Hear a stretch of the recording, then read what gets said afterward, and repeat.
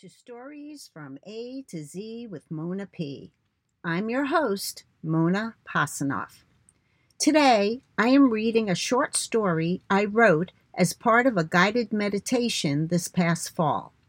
With the beginning of a new year, I wish you moments to breathe, relax, and reflect. I see the small round stones at the water's edge. They shine and reflect the cool lake water. They shimmer as I lean closer to look at them. I see browns, grays, a few greenish, and some tan. I pick one up. It is black with white striping. A few blemishes from the throes of being tossed around many winters mark its appearance. Smooth edges leave it rounded. I feel its weight in my hand. I imagine it speaking to me. Yes, I have witnessed many years in this water. Yes, I come from a mother rock. If I could tell you where I have been and what I have seen, oh, what a story you would hear. I can only imagine the life of the rocks. Now, I listen to the sound of the water lapping across the edge of the beach. A breeze is softly blowing.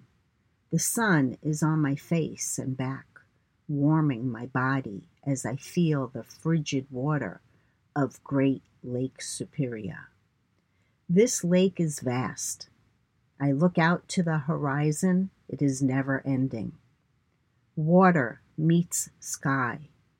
Oh, how I love the quiet, majestic sound of water and wind. Branches of the tall trees behind me sway slightly. Leaves are clapping. Needles and cones from pines softly blanket the trail leading to the beachfront. Scattered with aspens and oaks, the greenery speaks volumes of gentleness. Huge tree trunks tell decades of harsh, cold winters as they stood and bent. At last, they revel in heat from the summer sun. The doorway to my soul is open.